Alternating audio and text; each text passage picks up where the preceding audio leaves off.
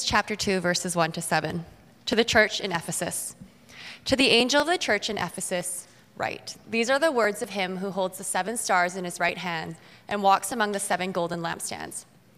I know your deeds, your hard work, and your perseverance. I know that you cannot tolerate wicked people, that you have tested those who claim to be apostles but are not, and have found them false. You have persevered and have endured hardships for my name and have not grown weary. Yet I hold this against you. You have forsaken the love that you had at first. Consider how far you have fallen. Repent and do the things you did at first. If you do not repent, I will come to you and remove your lampstand from its place. But you have this in your favor. You hate the practices of the Nicolaitans, which I also hate. Whoever has ears, let them hear what the Spirit says to the churches. To the one who is victorious, I will give the right to eat from the tree of life, which is in the paradise of God.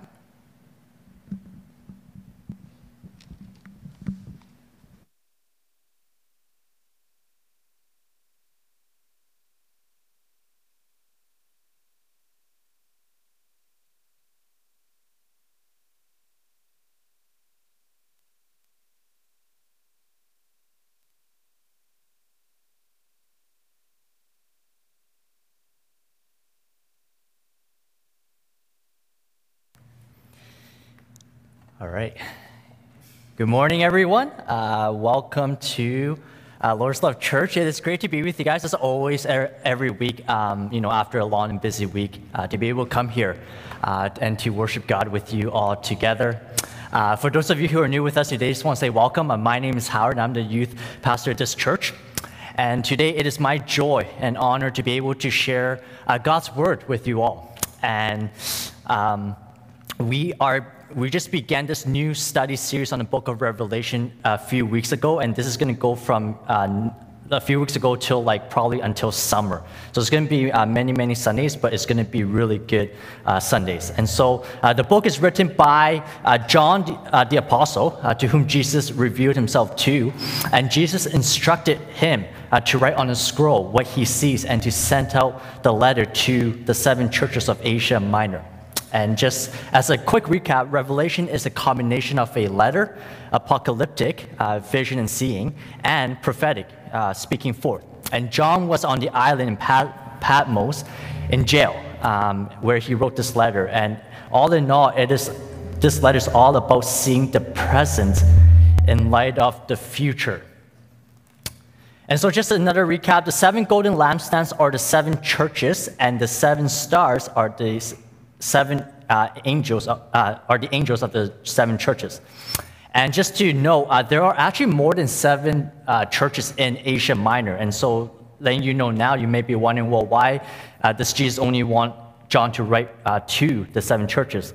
And the answer is that the 7 churches of Asia Minor, the ones that are written here, embody every major issue with which the church has struggled in every age and in every cultural setting.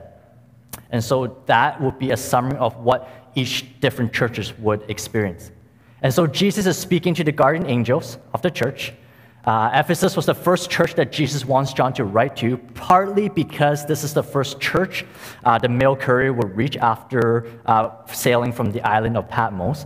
But the main reason is that he speaks to them first, mostly because Ephesus was the most influential of the 7 churches. And so it kind of makes sense. So that's just a quick introduction of Revelation. Before I start, I just want to pray, so please join me in praying. Heavenly Father, thank you for your love and your grace. Thank you that we get to gather here to worship you and to hear your word. And so I pray for your Holy Spirit right now, that your Spirit will prepare our hearts to hear your word and your truth, and that your Spirit would soften our hearts and open it up for us to receive your word and to be transformed by your word, your love, and your truth. So we lift this time up to you. In Jesus' name I pray. Amen. When you constantly work without rest, you begin to feel restless, burnt out, or even you lose heart, which causes you to end up doing things or working for the wrong reasons. In my first ever youth ministry internship for my Bible college course, I was doing it at my old home church in Kisilano. And so prior to the internship, the church already had a youth intern, but unfortunately she wasn't doing a good job according to the church. And so they weren't going to extend her contract. So in the end, they hired me to be their youth ministry intern. And me, being young and prideful, thought that after my first 2 years of Bible college, studying youth ministry, thought that I could change the youth group and make things better. And little did I know, nothing was changed. There's only one thing that was changed, and that was me. I was burnt out by the end of the ministry. I was burnt out from the internship, and it actually made me question more about my calling, because I was like, this is not working. And so I was burnt out, and the reason why I was burnt out is because I kept doing, I kept working, but I neglected God in the process. I did not take time to spend time with God and to grow in my own spiritual growth. So all I did was I fed, but I never ate and received for myself. And so in hindsight, because I neglected God in that time, it hurt me internally, and I was burnt out. Likewise, the church in Ephesus also had a heart issue. You see, they were good in doing a lot and working hard for God and doing things for Him in the service, but they focused too much on their external work that they didn't take care of their own heart. And so in the end, they realized Jesus calls them out and says, you're doing things for the wrong reasons, with the wrong motives. And so because they were too focused externally and didn't take care internally, their heart and their passion for God drifted away. I just want to, before we dive into Scripture, I just want to give you a quick context and background about Ephesus. Ephesus was a city where people could look on the pageant and panorama of Greco-Roman life in all its brilliance. There's always these great entertainment. Ephesus was proud to be the home of the worship of the mother goddess Artemis, as the Greeks call her, or Diana, as the Romans call her. She was the fertility goddess, the embodiment of sexuality and the embodiment of sexual lust. And so in 29 BC, Ephesus became one of the centers for the worship of the goddess T. Roma and a center for the emperor cult. And by the time of Revelation's writing, Ephesus had become the center of the Christian movement, the center moving from Jerusalem to Antioch and then to Ephesus. And so again, the believers focused their effort on calling out heretics and fighting against them, that they eventually forgot their mandate to love God with all their hearts and to love one another. So while working hard is good, I want to be clear, working hard is good, we must also remember to come to Jesus so that we can also take care of our heart, so that we can grow and mature in our faith, and to make sure that our heart is in the right place. So when it comes to serving God and taking care of our spiritual walk, the big idea is that we must focus on our hearts before we focus on our task. The heart of the matter is the matter of the heart. Oftentimes, we think that hard work and busyness means that we're doing the right thing, when in fact, in the long run, we are only hurting ourselves internally. It affects our mind and our heart. When we're actually doing more harm spiritually than good to ourselves if we're constantly working for God, but we're actually neglecting our time for Him. We actually end up serving Him for the wrong reasons. And so as a result, we must be careful as followers of Jesus in our time in doing things for Him, and as well in our time in being with Him. We must constantly check our hearts. And so the 3 points that I will address in this message today is this. The first one is that God sees our busyness. God, more importantly, sees the heart. God has given us the Spirit to direct our hearts to the right place. So let's go with the first point, that God sees our busyness. So God sees our hard work and accomplishment. It's not something that is foreign to Him that He doesn't realize, all right? And it's not a bad thing that we work hard, like I said, but it becomes an issue when we neglect Him in the process. And so the church in Ephesus was doing many different ministries for God, but they neglected Him. And so let's read in chapter 2, verses 1 to 3.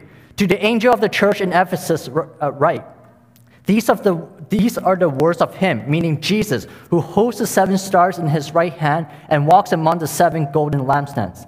I know your deeds, your hard work, and your perseverance. I know that you cannot tolerate wicked people, that you have tested those who claim to be apostles but are not, and have found them false.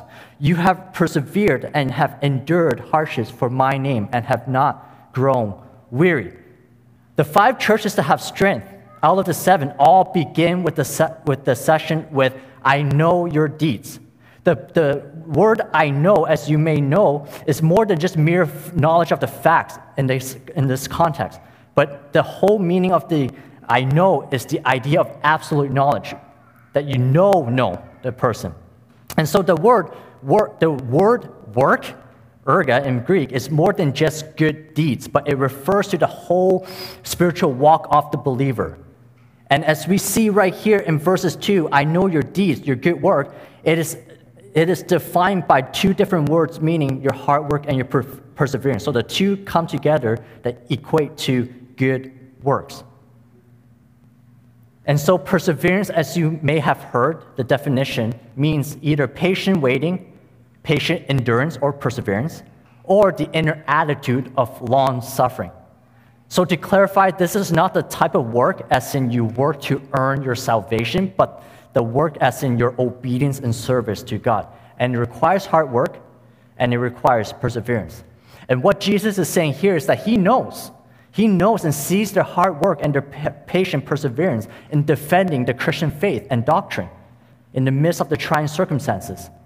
And if I can highlight, Scripture clearly tells us that when God says that he knows, it really means that he knows, right? Psalm 139, verses 1-4, it says, you have searched me, O Lord, you know me. You know when I sit and when I rise, you perceive my thoughts from afar. You discern my going out and my lying down. You're familiar with all my ways.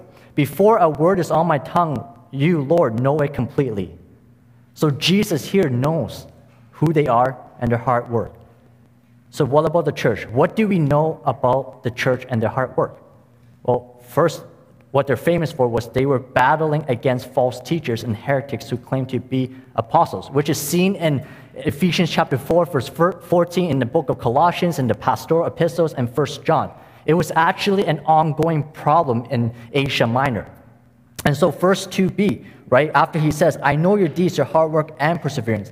I know that you cannot tolerate wicked people, meaning these false teachers, and that you have tested those who claim to be apostles but are not, and have found them false. Now, here's the issue.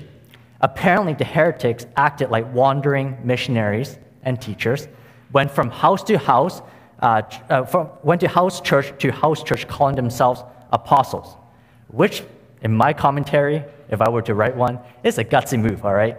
And so Paul had warned them in Ephesians chapter, in Acts 20:29, he describes them as the savage wolves who would come in among you and not spare the flock.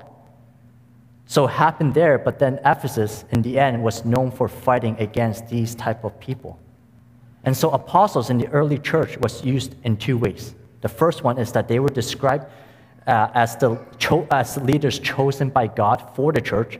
And 2, they were described as the church representatives who travel from place to place with complete authority from the sending church.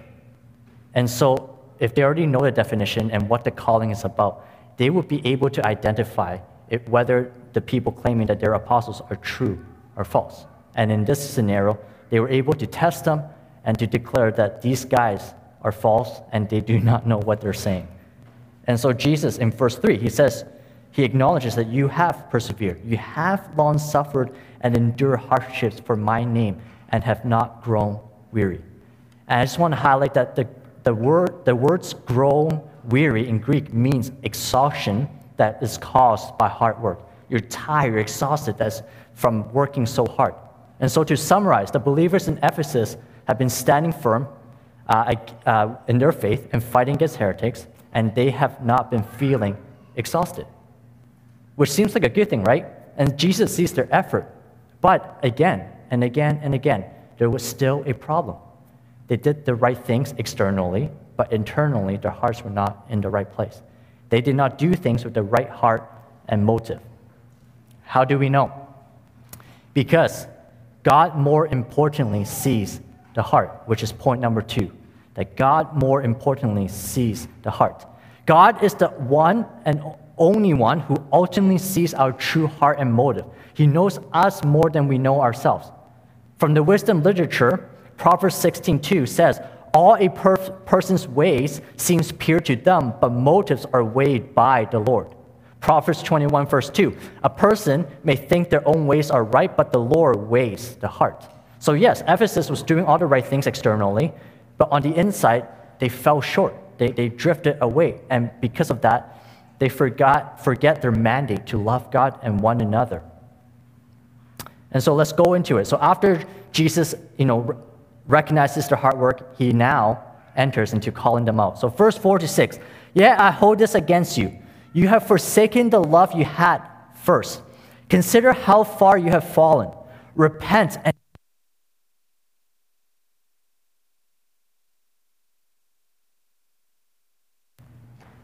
if you do not repent, there we go. I will come to you and remove your lampstand, meaning the church, from its place. But you have this in your favor. You hate the practice of a night.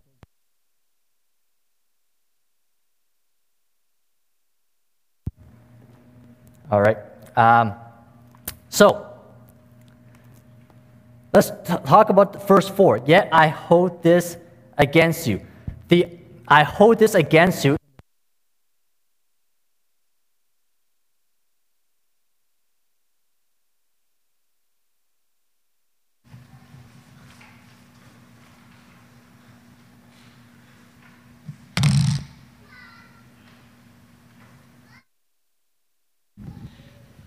Sorry, guys.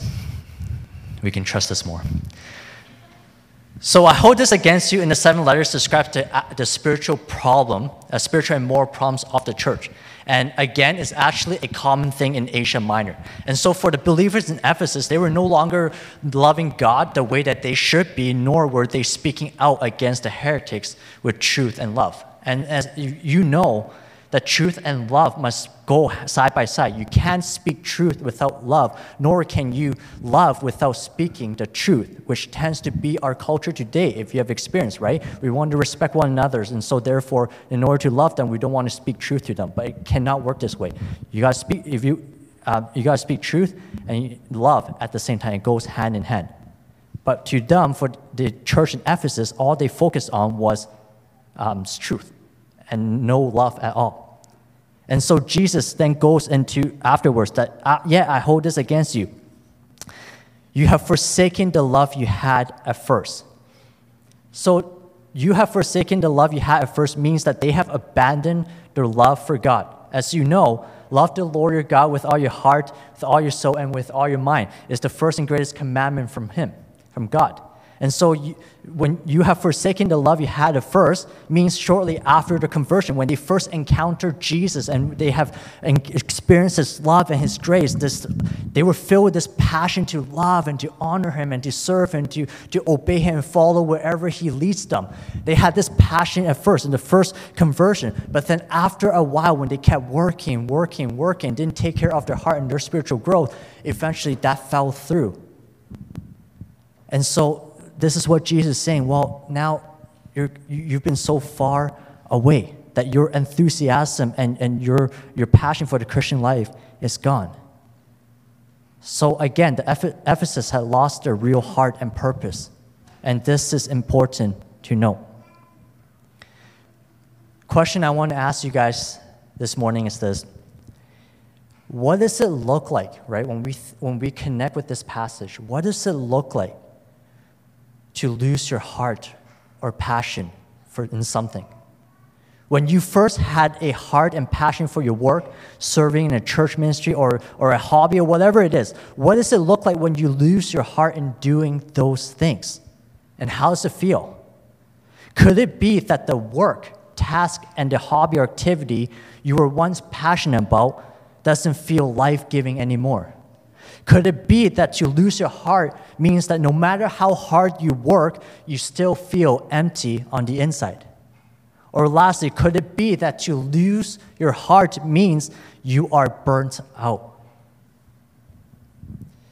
To clarify the meaning of burnt out, I got this quote from Jonathan Pogluda in Right Now Media video, and he says this about burnt out. Burnt out doesn't happen when new things get old. Burnt out happens when we're doing things for the wrong reasons. Burnt out happens when our eyes are focused on the wrong goal. Burnt out happens when your day-to-day life mundane, but you expect it to be magnificent. A lot of people believe burnt out is a job issue. It's not. Burnt out is not a job issue. It's a heart issue. It happens to anyone whose heart begins to drift and whose eyes have started to wander. So the point again is when you're focused on your task too much, whether it's in your vocational work or serving outside of church or in the church in the different ministries, even if it's good, but you are neglecting God in your own spiritual life, you eventually lose your heart and you lose your main motive and you lose your focus and reason why you even serve Him at first. And so our passion and our desire drift away and it's no longer in Jesus alone. And so if our priority shifts, so does our hearts. If our heart is not taken care of or restored through spending time with Jesus, we begin to serve out of resentment. So Jesus, after calling them out, and this is what I love about Jesus, now He offers them an opportunity to change. Right? Verse 5, consider how far you have fallen.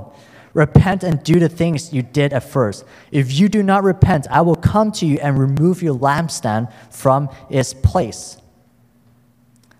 So the word consider also means remember. So what Jesus means is to remember how far you have gone astray from when you first began your Christian faith. Look how far you are now, that you have fallen so far away. And the truth is this, maybe some of you guys might not like this, when Jesus calls us out, but I want to speak this truth, that when Jesus calls us out, it is because He loves us so much that He wants us to be restored. That's why He called the believers in Ephesus out, because He actually loves them so much and He wants them to be restored. As a result, repentance is an opportunity given by the love and the grace of Jesus to turn away from our sins and to turn towards Him. That's what repentance is. It's an opportunity to turn away from one direction to walk to another direction, which is towards Jesus. This is how we can renew our hearts. It's the humility of coming to Jesus and asking Him for help and to admit that you have been wrong. And so Jesus is telling them to return back to how they once loved Him passionately and to live out their faith and good work. And if you think about it, the fact that we have this opportunity to repent says a lot about Jesus. Just imagine if Jesus never gave us that opportunity to change or to turn away from our sins. We would still be dead in our transgressions. Just think about that. But the fact that we have been given chance and chance and chance again, that speaks so highly about God's love and His grace and ultimately His faithfulness in us, even when we are unfaithful to Him. And so Jesus, calls them out. And in verse 6, but you have this in your favor. You hate the practices of the Nicolaitans, which I also hate. To be honest, it seems like everything was flowing until this last part. I did not know what to do with this verse because it seems like He's calling them out and then it's like, so to me it sounds like Jesus like, you know what, I'm going to, after calling you out, but I just want to let you know that we do have a common ground. You hate them, I hate them too, so we're good type of thing, right? To me, at least it feels that way.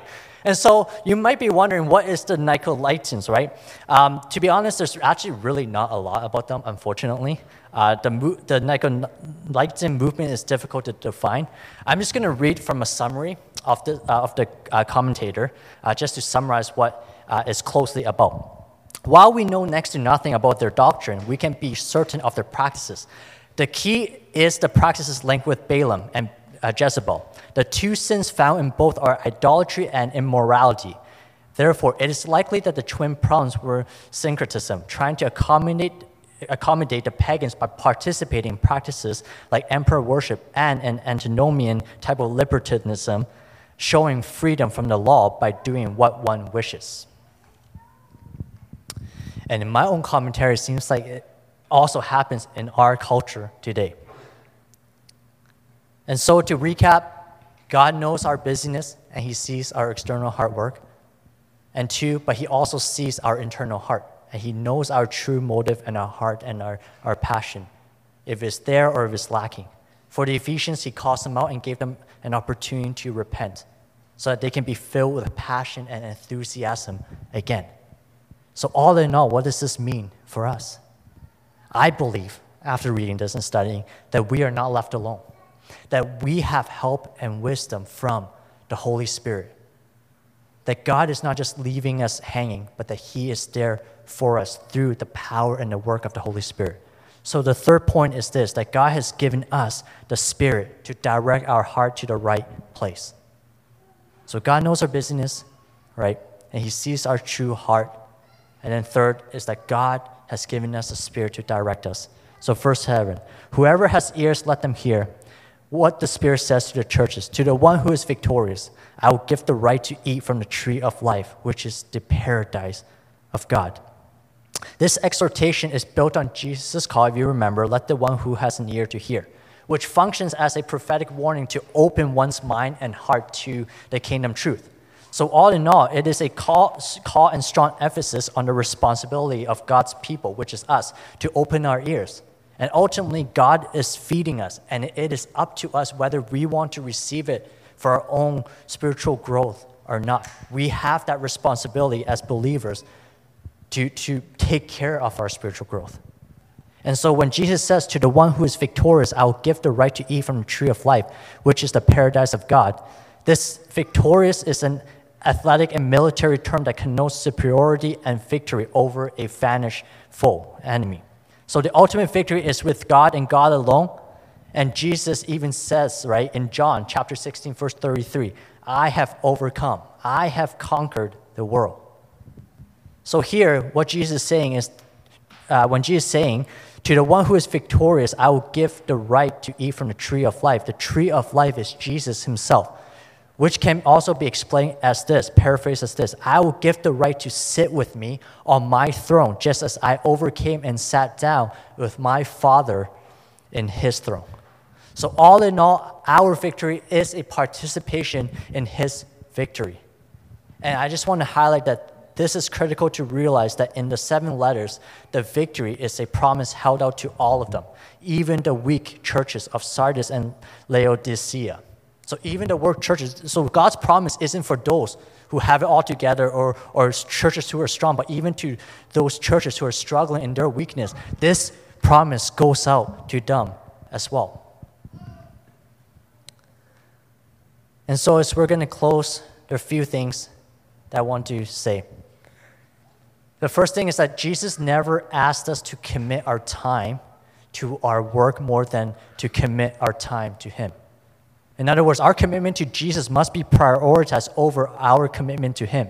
So it doesn't matter how hard we work or serve God, but if our heart is not right, we're not growing in our spiritual walk, nor is our hearts aligned with God's heart. And so the same thing is for people in Ephesus. They end up doing things for the wrong reasons.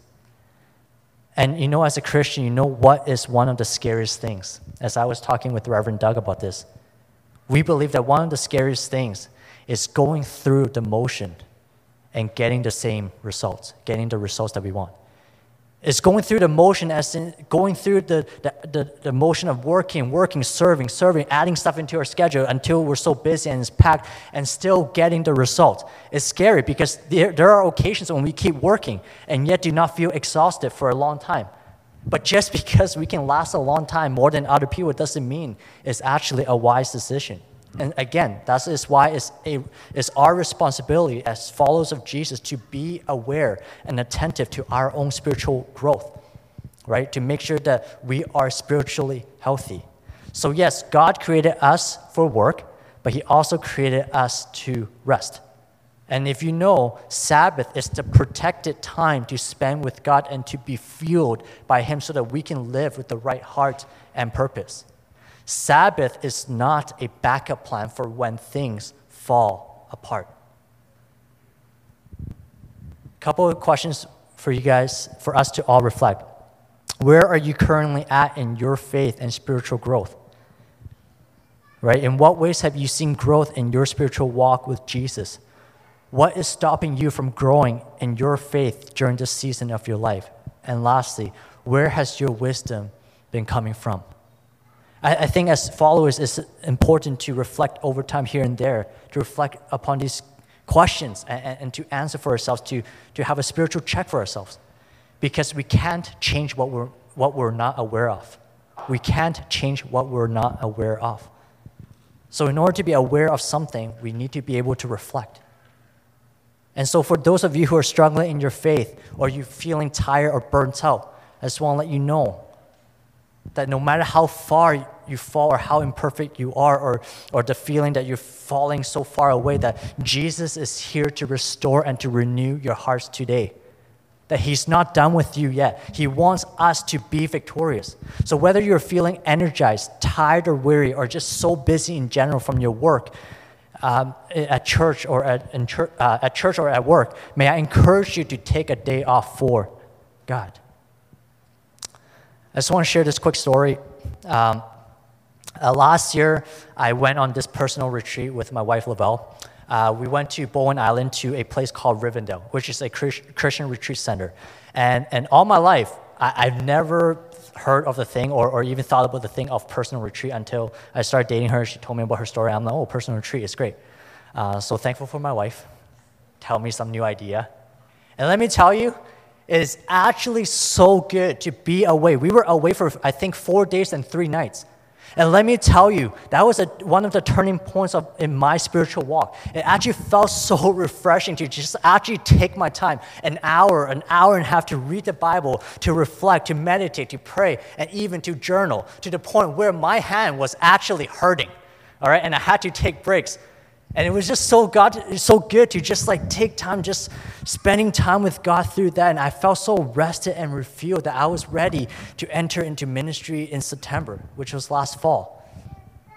But I'm telling you this because I think it's great that if all of us in here, each individually, that we can also take our own personal retreat. It doesn't have to be like 4 days, right? Like it can be even a day, a time for yourself with God. And even to places like Rivendell, just a side note, we're about to close, but just a side note, I felt like I just need to say this. I really love the place. It was my second time going. The space, you have to book ahead of time, by the way, because it's so packed. And I think it's also by donation, minimum $50 a night. You got to book ahead of time, but it's a big shared kitchen. So you bring your own food, share fridge, you can store whatever food, or if you want to go and eat, you can do that as well. There are places nearby, like 5-minute drive away. And then you have a shelf to store everything. You have your own room and stuff, and it's great, all right? And I want to encourage you guys, because it's something that's close by to here, just on Bowen Island, just like 20-minute ferry ride, and you go there and you have your break. And I hope that you see that this is real, all right? That change is real, like that spiritual growth and spending time with Jesus was real, all right? Because I'm not even getting paid to talk about Rivendell, all right? I'm not getting paid by them, but I'm just sharing this knowledge with you because I care about you guys, and I really think that it will benefit you guys for your own spiritual walk, so think about it. So I want to end up with this, one of my favorite Bible verse today. It comes from Philippians chapter 1, verse 6. Being confident of this, that he who began a good work in you will carry it on unto completion until the day of Christ Jesus. So no matter how imperfect you are or we are, Jesus is not done with you. Jesus is not done with us. And Jesus is for us. That is the reason why he came here to die on the cross for us, so that we can have new life and have this relationship with him. So may you come to Jesus, may you find rest in his presence, and may your hearts be renewed by him, so that your work and your service to him is driven by your love for him. Let's pray.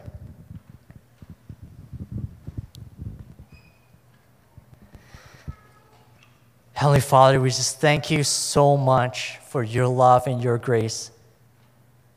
And God, we thank you that you do see our hard work, that we do want to serve you, but sometimes when we focus too much, we acknowledge that our heart and our passion drift away because we're focusing our attention and our priority in the wrong places. So thank you that in the midst of us falling short, that Jesus, that you are so gracious and loving, that you offer us the opportunity to repent, to turn away from our sins so that we can turn back towards you and to grow again. So thank you, Jesus, for your ultimate love. And may we be changed by you when we spend that time with you, God. And may you continue to help us to grow in our spiritual growth and in our maturity, Lord. So thank you for everything. Thank you that we get to come here to worship you. And thank you that we get to hear your message today. In Jesus' name I pray, amen.